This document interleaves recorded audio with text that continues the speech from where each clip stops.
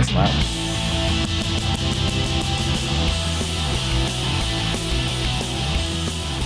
Yeah, that is loud. I don't know why we got such loud music playing. I don't know either.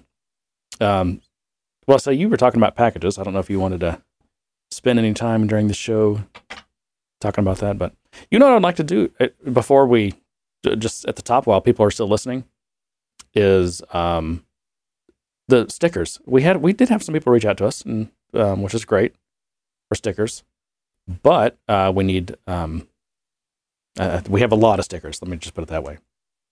So we have a lot of stickers for the U.S. crowd. I think I have a better option for the international because I'm going to drop ship. I can actually drop ship for free. Drop ship what? My stickers. What stickers? My stickers that I get printed. Well, yeah, I don't want your expensive stickers. I got a good deal on these stickers. Your stickers are too big anyways. They're perfect. They're perfect size. They're 3 inches. I like the 2-inch ones. That inch makes a difference. Anyway, I checked today. The people from Spain that said, "Hey, send us some stickers." I can send stickers to them for $1.30. No, that's not bad. No, it's not bad. I was expecting the worst. International first class mail. I mean, there's no tracking number, and if it gets lost, you're too bad. But it's it's an envelope of stickers. So okay, well let's talk about that after this then and get that going. Because anyway, so we have a lot of stickers to give out. So dear listeners, send us what do we do? An email? I mean, for the most part, that's easy. Yeah, because we need the address information and everything. So. Now, John, so we've been telling people to email us at info@gooddaysirpodcast.com. That will certainly work if you and just put stickers on the subject, just so we can find it easily. But also, what if someone emailed stickers at gooddaysirpodcast.com? What would happen to that? It'd go nowhere. It would go nowhere. Okay, so we don't have a catch-all or whatever? We might. No, maybe not. Okay, all right. No, because I'm not paying for a true email server. It's basically on my domain registrar. I have some. I pay for like 2 forwarding email addresses or 3 or something. All right. So yeah. So info@gooddaysirpodcast.com. Sticker in the subject, and then just give us your address and where you want where you want them sent and how many you want, and we're happy to send out stickers. It's Jeremy's job to send out stickers. It is my job. So. I bought a roll of stamps. By the way, I think stamps actually are worth more than their weight in gold. Okay. I don't know if you've purchased stamps recently. No, I have not. Do you know how much a stamp is, John? I do not. Well, okay, let's take a guess. For just a regular send a letter stamp? Yep. Mm-hmm. $1. No, that's really far off. Wow. You're just being you just exaggerating? Well, I don't know. Wasn't it like 50 cents or something once upon a time? And what's the lowest you remember stamps being? I think $0.25, if I'm honest. Yeah, I think I remember 22. Yeah. But yeah, 25 for sure. Yeah. No, they are 55 cents, John, for a first class stamp. That's doubled in my lifetime, at least from my current memory of it mailing. Prices only go up. Anyway, all right. So you were talking about packaging, second generation, and other stuff. Do you want to talk about that at all? Yeah, I mean, it's more of just a thought process at this point because I'm trying to figure out what my options are. I'm definitely splitting up. How do I say this? I have a managed package, first generation managed package. It's not listed on the App Exchange yet, but it's a 1GP managed package. I need to extend it with a integration to a third party vendor. I don't. You get nothing. Okay. Technical hiccup there. We lost about 5 minutes or something like that. But John, do you remember what you were talking about? Well, I had solved the world's problems with some profound solutions, and unfortunately, it was just a stream of consciousness, and we've lost that. So I apologize to the world. What a loss for humanity, John. Yes, exactly. Now, I believe what I was talking about was managed packages and my need to have 2 separate packages, one being managed and one being unmanaged. And I was curious of whether or not I could solve my problem with a second generation unlocked package.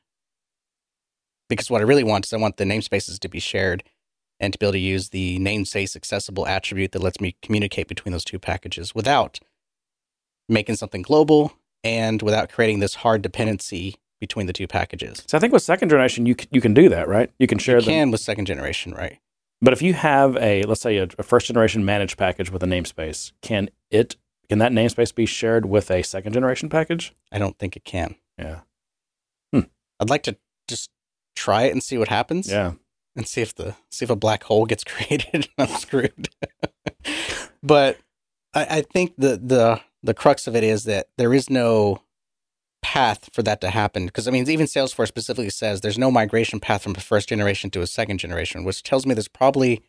That's helpful, isn't it? Well, Thanks, Salesforce. It tells me there's probably something very different about the way the two technologies are handled. Because, I mean, we can take a existing managed package and source code and transition it to a DX project, which is source first, whatever you want to call it. But it doesn't... since there's no migration path, I don't know what that means. Source-driven development, John. There you go. SDD. But I don't know what that means on the Salesforce side, that we can't take a first-generation package and turn it into a second-generation package. It is on their roadmap, but it's like 2 or 3 years down the roadmap. They're not even concerned about it right now. Yeah, and if you wanted to do that, let's say you were just going to create a new second-generation package, you wouldn't be able to use it'd have to be under a different namespace, right? It would, yes. Yeah. That's the issue, is it has to be a different namespace. Now, so my problem is, while there aren't that many people on this application currently, because it's kind of a transition technology, it's a new package being built for a new audience, and so there's not that many people on it. But even then, even with only maybe a handful of customers on it, it's hard for me to say, screw those of you who's helped us beta test basically this application. I'm building a new technology, which means I need a namespace, which means I either have to manually migrate all your current data or we start from scratch. Oh, wow. I forgot about that, because the custom objects will be all different. Yeah. Right? Yeah. Which I kind of want to do anyways, because the existing data model is kind of crap, but it's not a luxury that I have. I'm one person developing this application, and I don't have the ability to delegate some things to make it easier and faster. Right. So it's basically stop work, do this, stop work, migrate, stop work. It's just these iterations require all of my attention. So I don't feel like I have the luxury to go to second generation at this point. So I have to rely on the idea of there being a migration path in the future. So anyways, the crux of it is I want these two packages to communicate. I don't want to create the hard dependencies.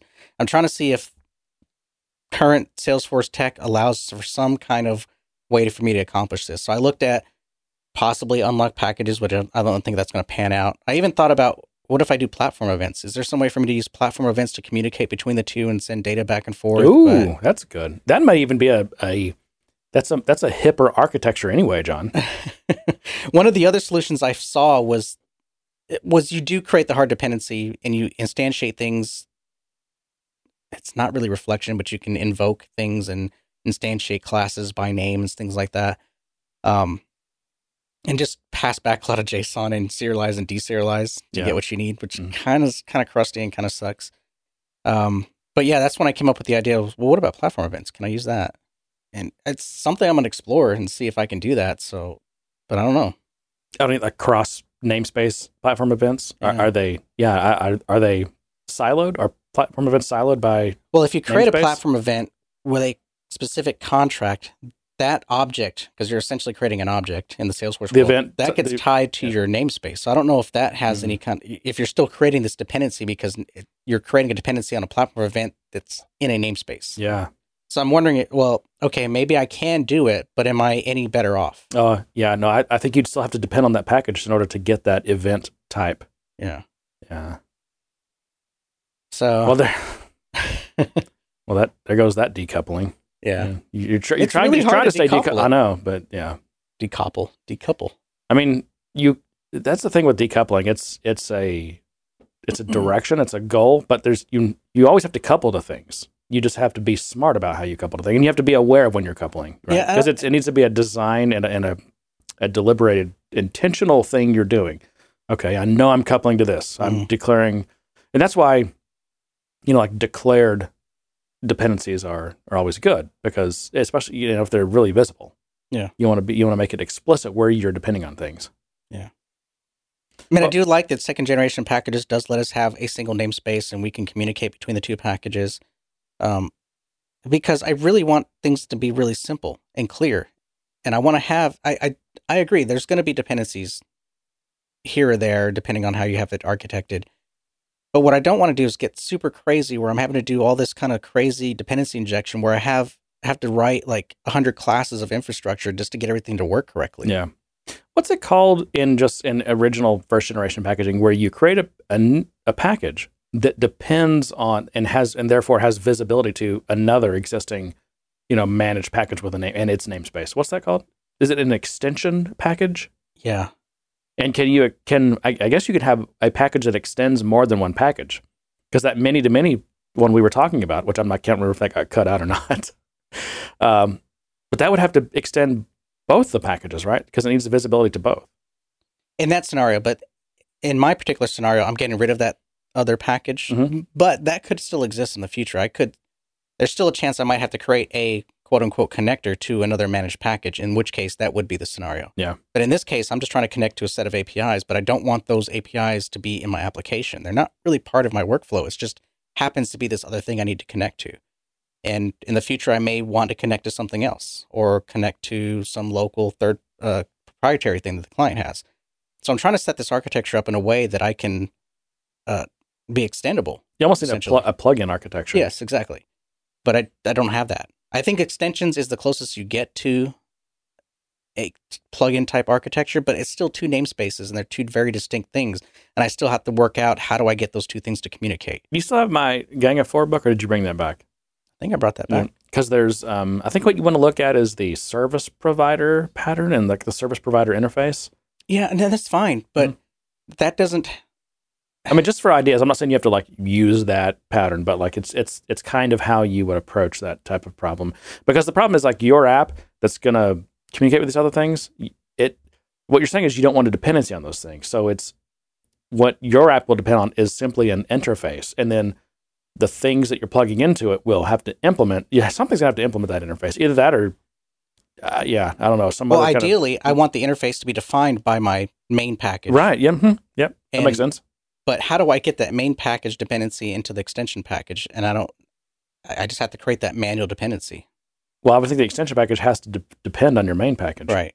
I mean, yeah. And that's pretty much how I'm going to have to do it, but it's not ideal. I don't know how else to say it, but it's not ideal. I mean, you're dealing with a CRM system that's over time been extended and extended and extended to support more and more, I guess, development on it. So it's not like, don't try to achieve like, .NET or Java level, system architecture, because you're not going to. You're just going to deal with the cruft. I think the cruft of the platform. I think the effort is sometimes I think the effort is worth it, because I think you might discover something or find something or come up with some creative solution. I don't think I totally agree. I mean, the things that people have come up with in this ecosystem are pretty mind blowing, actually. Like, wow, I can't believe it's amazing to see what the creative stuff people come up with to work around things. Yeah. But I mean that's that. I mean that's my story on packages. I'm still working through it. I'm still trying to understand.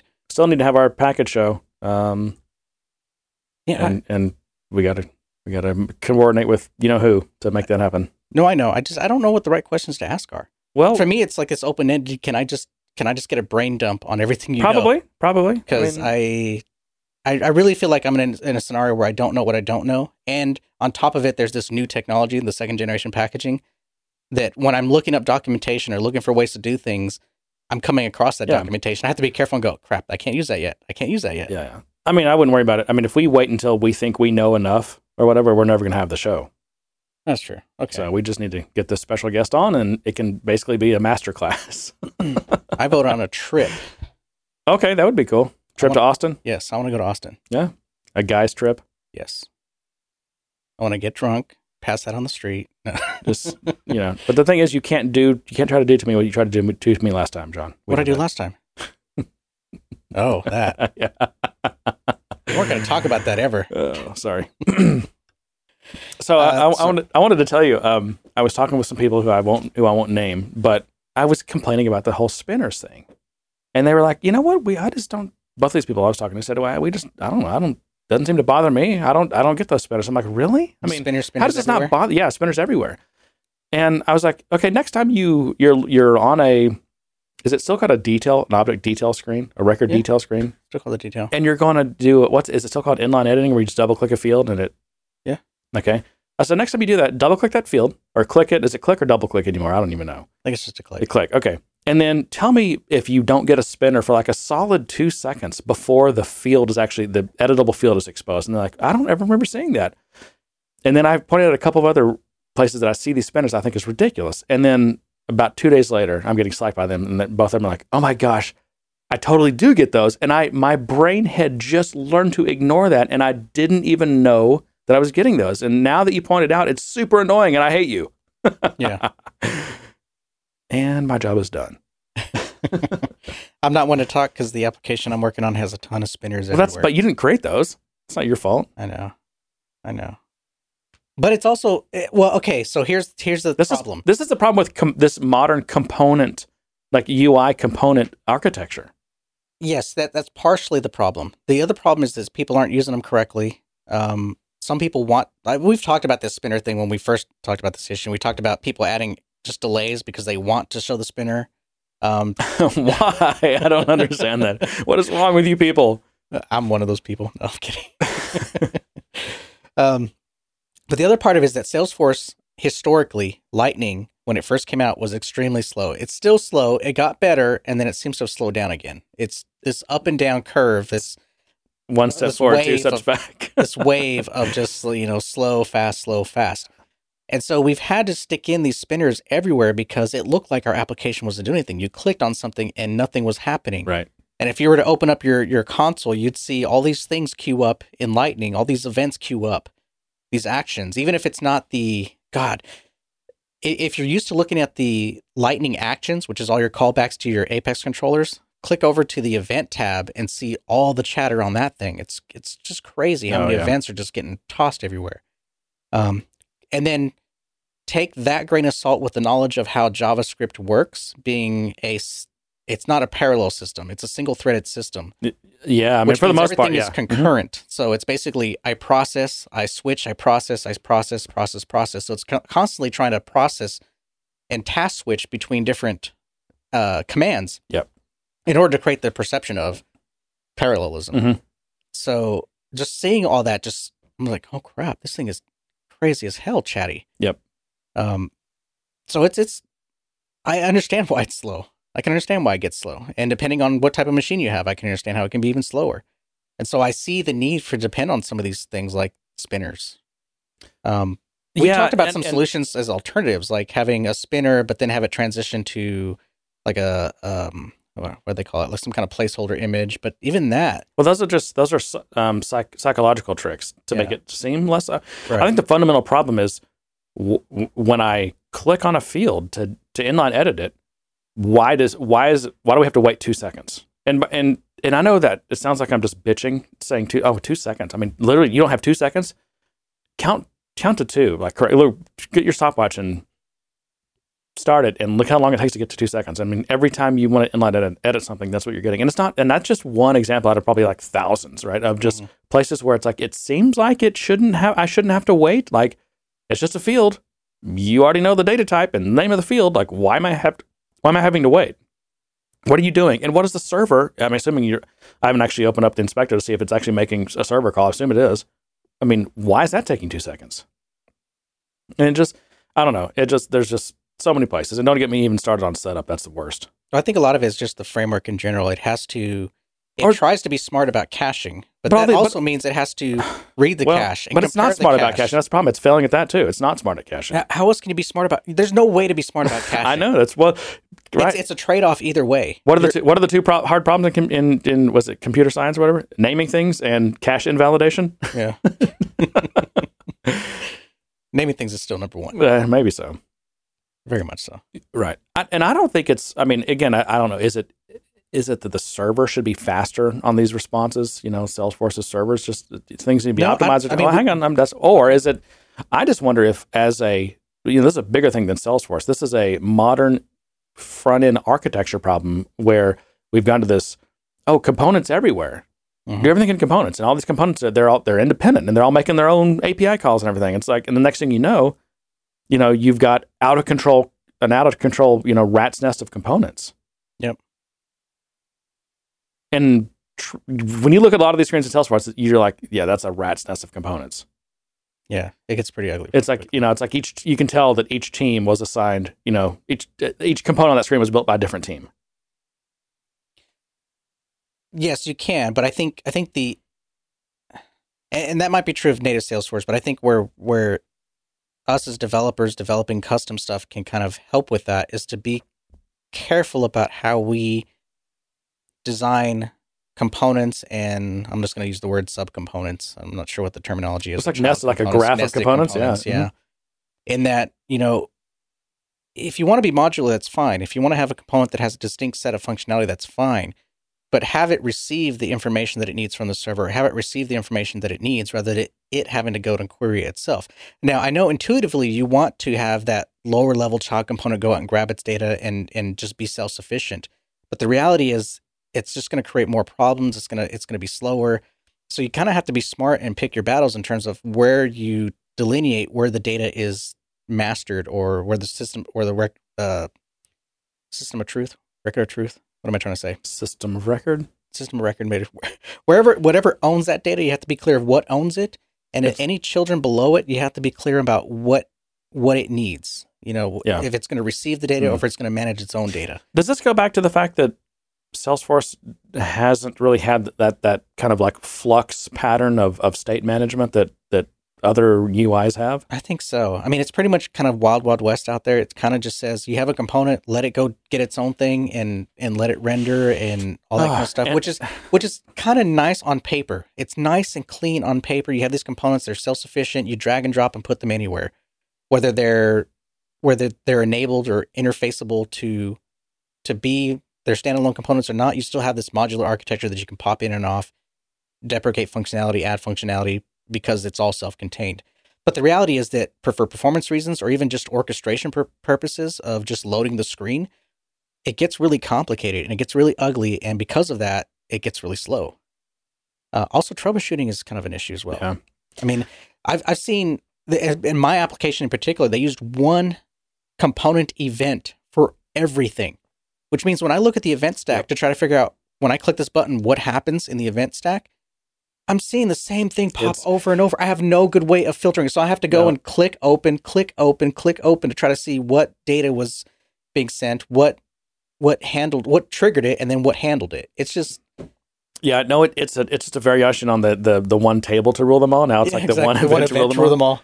And Salesforce, I mean, they do have some unique challenges. I mean, the typical React or Vue app, I mean, you got one developer, one team, one company that controls the whole app. Right, so they can highly orchestrate like the communication between the components and optimize like when calls are made, what data is shared, so that you don't have different components all making API calls. Maybe you have one container component that's making these API calls, and then through their state management system, they're sharing that data to all these other components. Mm-hmm. On the Salesforce world, I mean, you could have components from 6 different vendors on the screen. They can't share it. I mean, that's by definition, you're not sharing stuff. So everyone's going to have to make that. Okay, what account am I on? Query.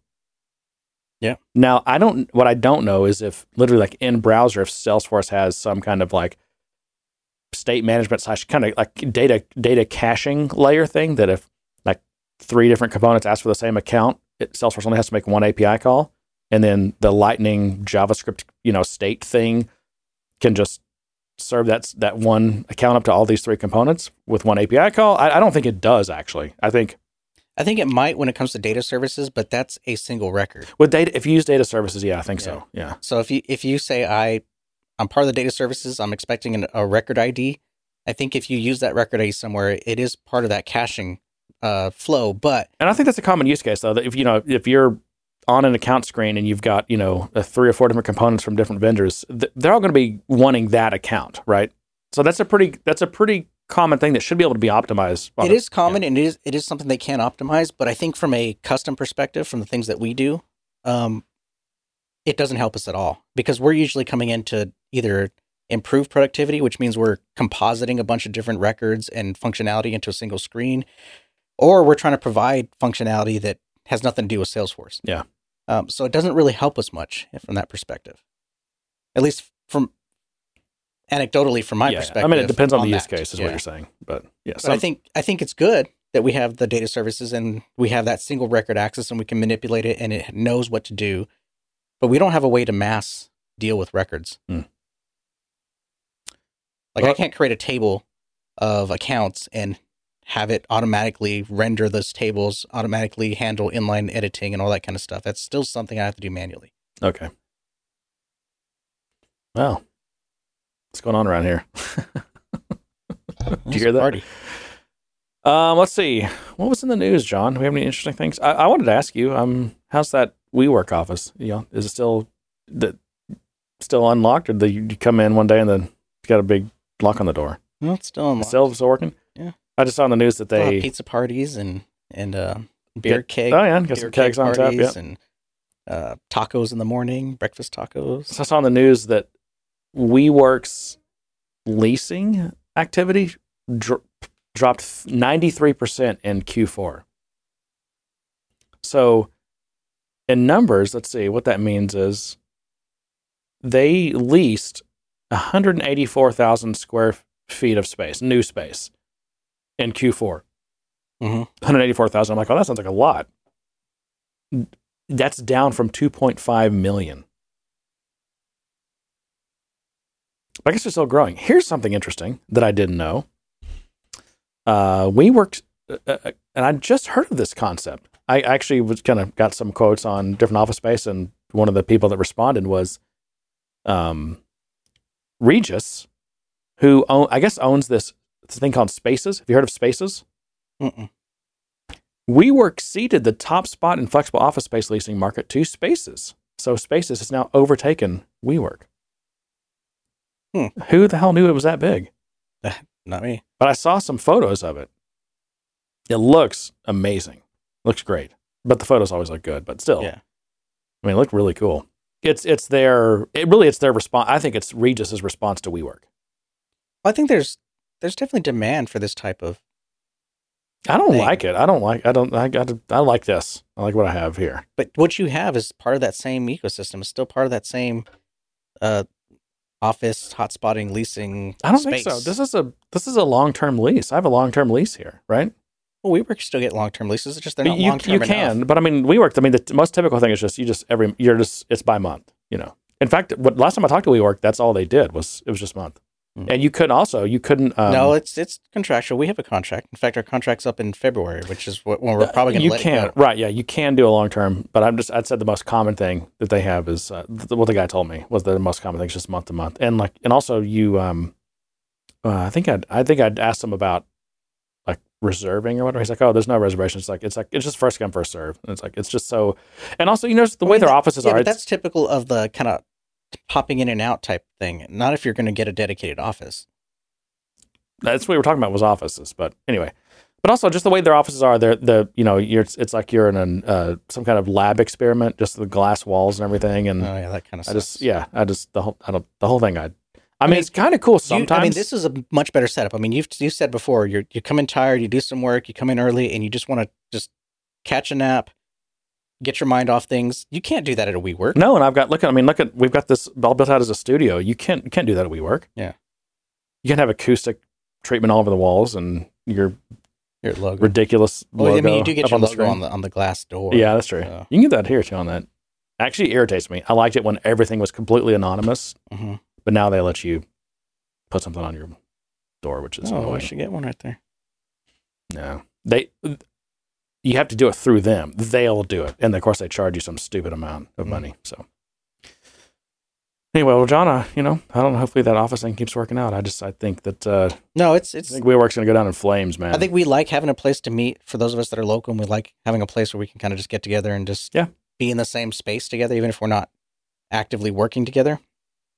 Which is something we'll probably continue to do. We'll probably still have a day where we come in and get a conference room and just work in there, which may or may not work out depending on what we're doing, since we all have calls and things we have to do. But I'm trying to get Sarah to get one of these. What do you call it when you can just come in and just work wherever? A hot desk or whatever? Yeah, hot desk. hot desk. Hot desk, come get your hot desks. Yeah, exactly. Side of mustard. Yeah. Just so she can get out of the house more. Yeah, it's good to get out of the house. I mean, I do go into Dallas 2 days a week. It sucks driving to Dallas, but I've kind of made my peace with it. Yeah. So, It took me 40 minutes to get here today.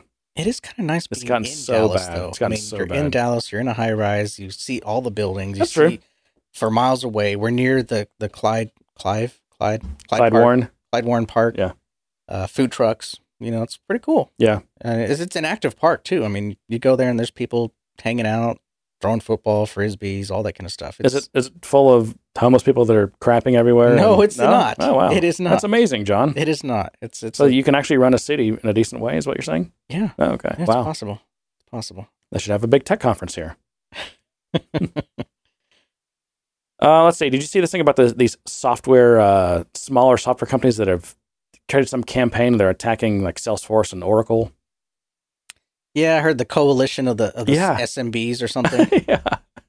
Let's see. 10 software upstarts kicked off a public campaign Thursday that knocks customer relationship management or CRM titans, including Salesforce, Oracle, and SAP. Oh, they're going specifically after CRM companies. They're saying that the large companies keep clients trapped in subpar software suites, potentially shutting out smaller rivals. Well, of course, that's the plan. It's the Well, that was it's Salesforce. what I call it's the Roach Motel 10 of years ago. enterprise software, right? I mean, Salesforce was disrupting the industry 10 years ago. That's true. Well, How's the saying go? You either die a hero or you live long enough to become the villain. yeah, that's pretty much. Yeah. So anyway, I guess they're calling these, quote, the platform of independence. Oops, ouch, that hurt. The ones, okay, so Segment Inc., Amplitude Inc., and Outreach Inc., and Pendo.io. Pendo.io, interesting. And Drift.com. Have you heard of any of those? Mm-mm. Some of them are billion-dollar unicorns. Hmm. But they're saying that CRM software isn't enough to provide good customer experiences to consumers. And here's their quote: "We as independent software," it's like a declaration of independence. "We as software," sorry, let me start over. Ready? Yeah. I wish I had some reverb. You used to. I know. I think I can. What's going on with our tech? Actually, man? no. I think We've gone backwards in tech. I think we've gone back forwards because I think I can with this. I need to get what I would like to do is get like a MIDI. They make these things. They're like MIDI sliders that can control that, like a physical slider. Yeah. Anyway, Try to get you all kinds of stuff, but we as independent software companies have built out our products with the belief that a business should never be locked into a suite, never forced to have a one-size-fits-all technology approach, and its data should never be siloed. It's time to break free of the data monopoly. wow. I'm not sure I buy that it's siloed or a data monopoly. Let's see. These smaller companies argue that the large software makers focus more on selling bundled packages of products than serving their clients' needs with continuous innovation. Kind of true. Large technology companies have come under increasing antitrust scrutiny for their business practices, including how they wield power to maintain advantages. Beyond panning the quality of the bigger players' technology, the chief executive officers of the startup said that their larger rivals use acquisitions to bolster their market power. Here's something from the CEO of Amplitude, Spencer Skates. Wow, it's almost like telling you what his favorite activity is. Spencer Skates. He should have opened a skate shop. I know. If any of these guys become too big, that's a threat to all of us in this ecosystem. Salesforce bought MuleSoft, Cisco bought AppDynamics. This is continuing to happen. It's definitely a concern. Well, they've got Benioff on their side, right? Because Benioff said capitalism has to change. It's dead. No, it's dead. not dead. Yeah, it's dead, John. Capitalism's dead. Yeah. Yeah. Which means there shouldn't be any more of these big corporations. I don't think we should go back to what's the fully, I think we should go back to monarchies where the king and queen own everything in the land, and is it serfdom where we just, we kind of lease a little piece of life from them and serve them. I think that's what we should go back to. I totally agree with Benioff. I think it's just all words. It's platitudes. Once they get big enough and they need to make an investment, and if they want to blame someone, don't blame Microsoft, don't blame Oracle, don't blame Salesforce. Blame the freaking market, which demands growth, which actually just demands growth. And how do you grow and grow fast is acquire. So at some point you've disrupted the industry, you've innovated. So Salesforce at one point innovated and they disrupted, and now they have to grow. Yeah. And they have to grow fast. And how do you do that? Acquisitions. Yep. So I don't have too much more time, but I wanted to ask you about this whole content document link thing. Oh God. Because I'm in like file hell, and I don't know what kind of weird. So I feel like either Salesforce acquired their new file system from another company, or the team that built it was just totally on their own island. Because this whole thing of like it's the DMV of Salesforce. I mean, it sucks. the DMV. I'm gonna make a note of that. It is. That thing just doesn't work. It doesn't matter what the permissions are broken. How you querying, access it dude, querying for content. Querying is broken. Yes, it's broken. It's totally broken. It just does not work. But it's the new way. It's the latest and greatest, attachment system for Salesforce. It's weird. And there's way too much magic around that whole system. If you create a record, like if you create a content note, let's call it what it is, content version. Yeah. And that's the other confusing part. No. Content note technically is like a content version and document. It's really weird. Yeah. Like you have a physical Salesforce entity, content note, which is technically just an overlay of a content document or a content version. Yeah. But yet you treat it as if it's its own thing. It's really weird. It's like some polymorphism going on. It's like a content note is a content version, but a content version is not necessarily a content note. Yeah, and it killed me when I was trying to figure that out because it wasn't until I looked at the IDs and I noticed the prefixes were the same because I was doing a bunch of copying, pasting of IDs, trying to figure out what ended up where when I created something. I was like, that's the same ID as the content document. I've been freaking creating content notes, going out to the CDL, trying to figure out what content document it created, pulling that ID back when it was right there the whole time. It's just, and the documentation doesn't tell you that. No, it does not tell you that it's the same ID. Well, which is stupid. And they did add some convenience things. Like nowadays, there's like on the content document, there's a field called like the most recent content version It's ID or something like that. First publish ID or something. Or latest publish. No, there's the last publish ID, which is the last version. So on the content ID, you can get the latest version. But on the content version record, there's a first publish there's a first publish ID. Basically the record that was used to create it. Yeah. But it's hard to trust it. It's hard to say, okay, I'm going to rely on that field because you don't know how or what that was created and whether or not it got populated. Well, this is definitely one of those things where because this is for an integration that I was working on, and they're like, hey, what do you think it would take to add, there's just these simple file integration. I'm like, oh, that's not that bad. It's like maybe 10 hours. And of course it ends up taking me like, a week. 10 years. A week. Yeah. Are you doing? Yeah, it's weird. And of course, the problem is like the system that I think it was pulling files out of Salesforce and putting them in this other system. And of course, it has its own almost equally as weird data model, but totally different.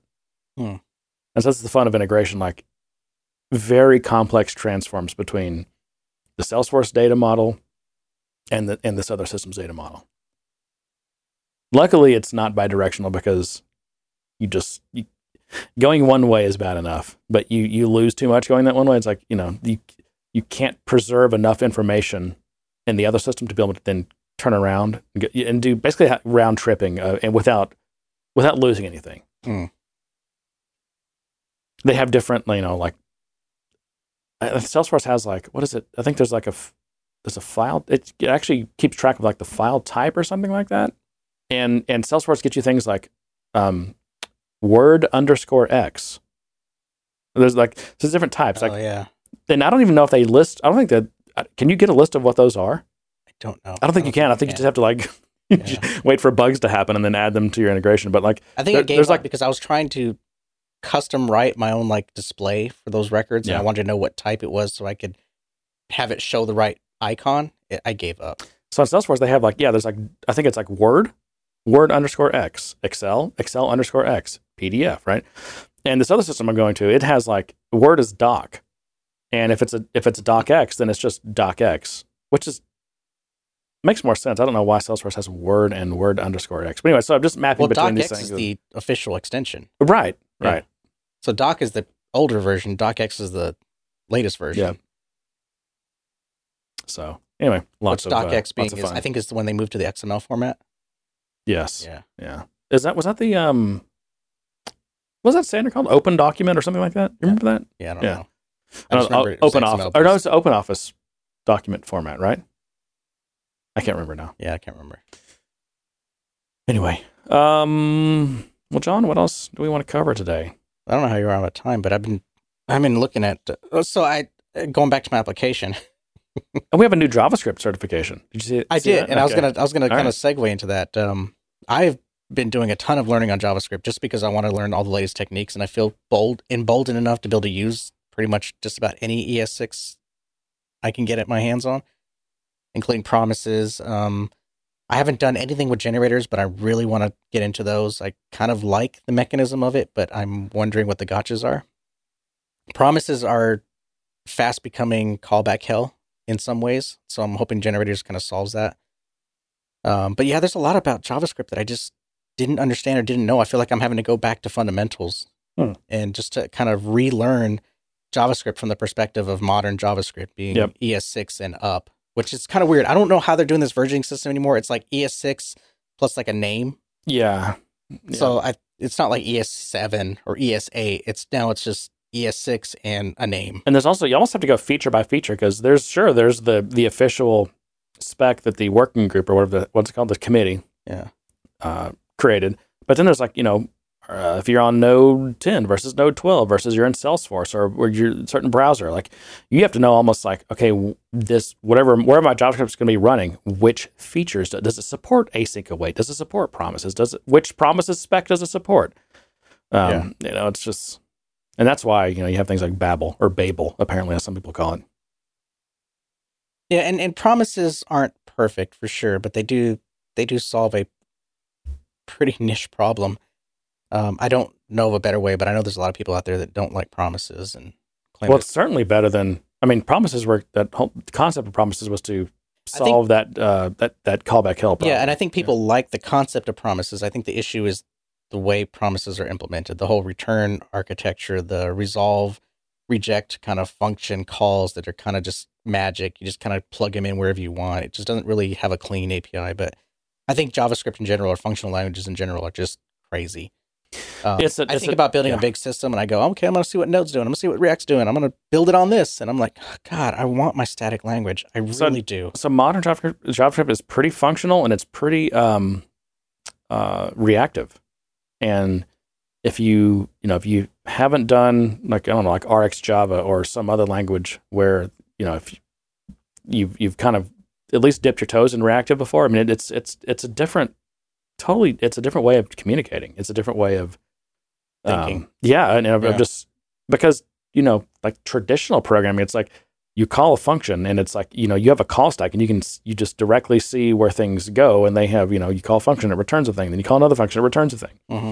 Whereas with this reactive program, you just put all these, you're basically even though there's so much sugar around it that it just looks like nice code, but you're basically creating like all these like callback handlers and stuff. Mm-hmm. And you just get this like firing of all these events. It's almost like the synapses of a brain or something that are all firing. Yeah. And you just have to have all your handlers wired up correctly. Yep. But it's almost like AI. It's like it works, but we don't understand why, and we can't tell you why it gave you the answer it did. That's kind of how like modern reactive programming is. Yeah. It's like good luck trying to track the series of events that led to like your code being called. But it's also allowing you to solve problems that would have resulted in just a rat's nest of code. Yeah, I know. I can't tell you how many times I'm in even just Apex, we'll use Apex as an example, where I'm like, you know what? If I could just turn this variable into a function and have it just return something when I called it, it would solve so many more problems. So there are aspects of functional that just like, wow, if I could just do this here, that would be awesome. And yeah, I guess Lambdas kind of helps you kind of bridge that gap. But for the most part, my big problem is that I can't depend on any type. That's why I want to go back to static. I think that's why, why did it leave me? TypeScript is so popular because I'm having to put a bunch of has owner properties everywhere just because I don't really know if this object came came to me the way it was supposed see, to be. that's a sign that It's a smell. it is It's a smell. bad smell. Yeah. But, the IDE promotes that smell too. It comes back and says, hey, I don't know what this variable is. Maybe you should call this method and double check it before you call it. And I'm like, you know what? That's right. Then my IDE starts to make me paranoid. Yeah. It's making me really paranoid because now I'm like, you know what? You're right. I don't know where that came from. I don't know that whatever called it put that right thing in there. And I'm just calling it. Have you heard of or used Flow? Like the JavaScript Flow? No. So it's I don't know if this is probably not a great description. It's not. I guess it's like an alternative to TypeScript, or just a different way to have static checking of JavaScript. I haven't used it, but it's definitely a pretty big thing. And maybe it's a better solution for JavaScript in Salesforce space than TypeScript, because TypeScript is kind of like it's all in, right? It's big. I mean, you have to adopt the language and all the tooling and. Yeah, and you have to have type definitions and all your all your dependencies have to have type definitions, or you got to create them yourself. And it's you're not half pregnant with TypeScript. Yeah, I don't know if this building apps on JavaScript is a good idea. It's so weird because JavaScript, it seems like such a mess, but that is where like the vast majority of innovation is happening, whether you like it or not. But isn't that innovation kind of reinventing the wheel in some aspects? Well, I mean, in some ways, because sure, I mean, don't trigger the small talk people or whatever, or the Erlang people or whatever. They're going to say, sure, we've been, you guys are reinventing the wheel. We've had this for 20 years now. Yeah, of course, people are always going to say that. But there's something about software engineers, we're always wanting to create new languages, or computer scientists, I guess, more accurately. But we're not. We're trying to. We have this zombie language. I'm going to call it a zombie language that just keeps living, and we keep doing everything we can to keep it living because it happened to be the one that won out in the browser wars. That's exactly what it is. It just happened to be the one that was invented as a toy language over a weekend for a browser. Mm-hmm. But it's in every browser, and it's the only language that's in every browser. Yeah. And another thing compelling about JavaScript nowadays is you can have a team of JavaScript programmers that can do everything from the back end to the front end and the mobile, all in JavaScript. Yeah. It's convenient. It's kind of compelling. Yeah. We've never really had that before. Well, especially since, developers, even though Salesforce has got 5 billion developers, I think it's 6 we're billion still now. a scarce resource. And, the ability to kind of share those resources across your front end and your back end is very attractive. Yeah. Especially for those high-end skilled developers that are extremely rare. We'll call them unicorns. Unicorn devs. Yeah. Salesforce somehow got all of them, though. 5 billion, 6 billion. Oh, yeah, it's amazing. They birthed about 3 billion of those, apparently. Benioff's been a busy man. Yeah. Hey, kudos.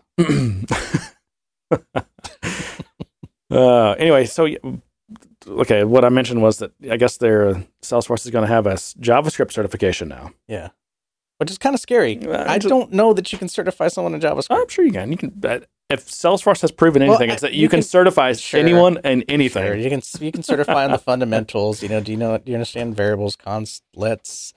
Don't you remember Tommy Boy? Callbacks. I don't know. You remember when Tommy Boy said I can put a warranty on I could put a turd in a box and put a warranty on it if that's what you want. When he was like selling to the movie. Yeah. Well, it's like, you can warranty a turd. I mean, you can certify a turd. You can certify anything. You can certify anyone on anything. Yeah. And especially if you're making $200 a pop doing it. Sure. Yeah.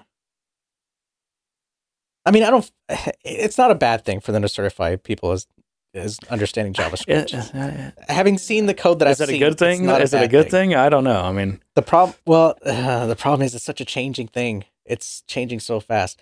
I finally figured out. Remember, I told you there was a ton of timeouts in the system. What system? In my application. What kind of timeouts? There was timeouts everywhere. I've told you this 100 times. Okay. They were timeout everything. They were delaying execution of everything. And it turns out they were essentially trying to create a synchronous processing framework, but they did it wrong. Yeah. And they used timeouts to do it. and they didn't even set up a queue. Oh, I see what those you're saying. timeouts. You're talking about, okay, like the window.set timeout time. Yeah, Okay. So there is what they should have done. They should have set up a queue. So create an array which represents a queue, and you have your timeout basically chip away at that queue to synchronous process all of these things, and you get your async synchronous process, async concurrent process. You basically get concurrent processing. My head is exploding right now, John. They were attempting to do that, but all they really did was set up counters.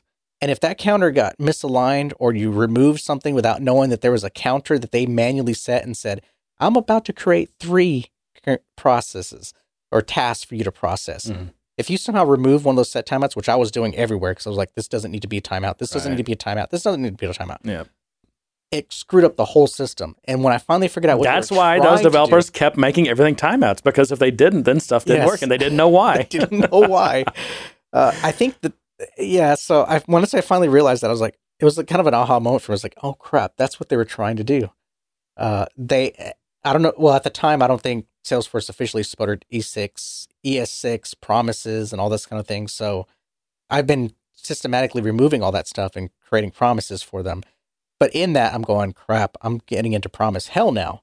I have promises upon promises mixed in with callbacks, mixed in with async or incubable async processes back to my Apex controllers. So I still got to find a better way of orchestrating all that. But at least for now, it's promises. I can at least rely on the promise then kind of catch architecture, and at least flows better. But the problem with Salesforce and the problem with the architecture of the application and component development in general and Aura if freaking rendering is that anytime these values change because they're bound, because they're binding variables to a if or if construct, that component is getting loaded, initialized, popped off the stack, loaded, initialized, and I'm seeing all this chatter on my initialization routines where it's running my methods. Fitbit, freaking. Oh. That's the beer. Freaking, 2 or 3 times, which is adding to the slowness or adding to artifacts in the UI that I just can't explain. Yeah. So I've had to resort to a variable that says I'm initializing, ignore everything else while I'm doing this initialization, which I don't want to have to do. And you shouldn't have to do that if it's architected properly. But I've had to because I can't go in at this point because I don't have time or the time, basically, to go in and refactor how those components are being rendered because they're popping things off and on because things are changing and they have all these handlers on change events for variables that are kicking off during initialization. And it's crazy. Yeah. But I have a feeling that a lot of people are doing that. I have a lot of people that I'm sure that a lot of people are relying on the binding aspects of Lightning and the events that happen to show and just hide variables and everything, or I'm sorry, UI components that aren't realizing that this is happening. Yeah. So, well, that's what you call blissful ignorance. I used to be blissfully ignorant. So did the people that preceded you. Well, John, I wish I was the kind of person that could collect a ton of money for doing crap work and be okay with it. Maybe I don't really wish that. Well, how about collect a ton of money for good work? That's what I'm trying to do, but it's hard. It's stressful. Well, good work is hard. It's stressful. I know. That's why it's good money. That's why there's good money in it. Do you want me to tell you what they got paid? It's probably too much. Too much for crap work. Yep. I mean, maybe I should be one of those fly-by-night shots that just kind of pops in, does some crap work, gets my paycheck and runs. How do people not get sued out of existence? I don't know. I don't either. I don't know. I really don't understand. Anyway. I don't know. All right, John, well, let's wrap up because I got to go pick up some children. And you fed me beer and I got to go pee. Which you already did during our technical outage. I know. I've got the bladder of a 2-year-old. All right. Well, like I said earlier, if you would like stickers, just send us an email at info@gooddaysirpodcast.com, and we're happy to send you stickers. You can also send us feedback at that email address. You can send us questions to. That's what we really like is questions for the show because it allows us to be lazy and not have to have any content because we can use community content. Yeah. So definitely send us your questions. Join our Slack if you haven't already. It's you go to gooddaysirpodcast.com, you click on community, and you can just sign up right there and get in our Slack. It's really cool, nice people, very smart people, fun people. And you can just troll if you want to, or you can contribute, whatever you want to do. What else, John? Tell your friends. do a review in your I haven't gotten a review. podcatcher of choice or iTunes or whatever it is. Yeah, reviews are great. Yeah. But other than that, this show was brought to you by Deschutes Brewery, Black Butte. If I can read, what are these called? Roman numerals? 27. And it was best after July 20th, 2016. So we're safe. It's at its best. Oh, cool. That's who we should get to sponsor the show. Beer Some vendors. brewery. Yeah. Because there's no conflict of interest. We just drink beer and tell what we like about it. And then you get Drunk John episode, and Yeah, that's always fun. everybody likes that. Yeah. Yeah. Oh, by the way, thank you for my shirt. I got my shirt for what was Christmas. I wasn't lying. It was just, in fact, you know what the funny story behind that? I asked Sarah, I'm like, what happened in that shirt I got, John? She's like, oh, I know where it is because I hid it. Or she put it up because our house was showing. And she goes digging at the back of like one of our kitchen, like the very back of one of the low cabinets. And she pulls that from way back there. I'm like, I would have not found that in a million years. Like, why did you put it back there? But anyway, I found it. Oh, cool. Yep. Now I got a My Code shirt. Yep, sure do. It's an unlicensed, by the way, My Code shirt because I still own the trademark on My Code, by the way. Did you have a license agreement with that? Like Salesforce does for Einstein? I'm just saying. I own the license to My Code. I own it. Right. So And the trademark. yeah, Shirtforce. Does it say TM John DeSantiago at the bottom? Well, fortunately for you, Shirtforce, I'm not in a litigious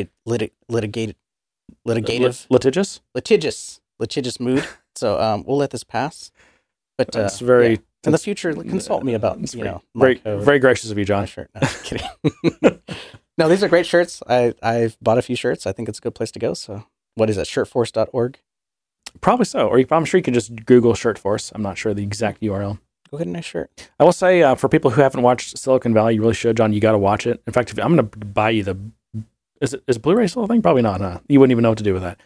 Anyway, if that still was a thing, I would buy you. Just that buy me an set. HBO subscription. Well, I could do that. Yeah. But really, and I'll do you like you did. I'll do you like you did me when I bought you the Bartender app to control your menu bar. And I still have it. I have like bartender.dmg somewhere on my downloads folder. I need it so bad too. That's the sad part. I know. I've seen your toolbar. That's why I got it for you. I was like, this is crazy. Oh, that's because I'm the ultimate procrastinator. But anyway, Silicon Valley, they just troll Salesforce. So, did you know this about that show? No. Oh my God. And this It's based on San Francisco. So the show's over now. It just finished its last season, and they trolled Salesforce harder in this. I guess they mocked Salesforce so relentlessly in this last season. And it's great. I'm going to try to pull some quotes or some clips. All right, I got to see it. I'll do it. It's great because now I got to see it. Yep. Anyway, all right, John. I'm going to go pick up some kids. Hopefully, your own kids. Just whichever two are available. Yeah. Well, to that I say, good day, sir. You get nothing. You lose. Good day, sir.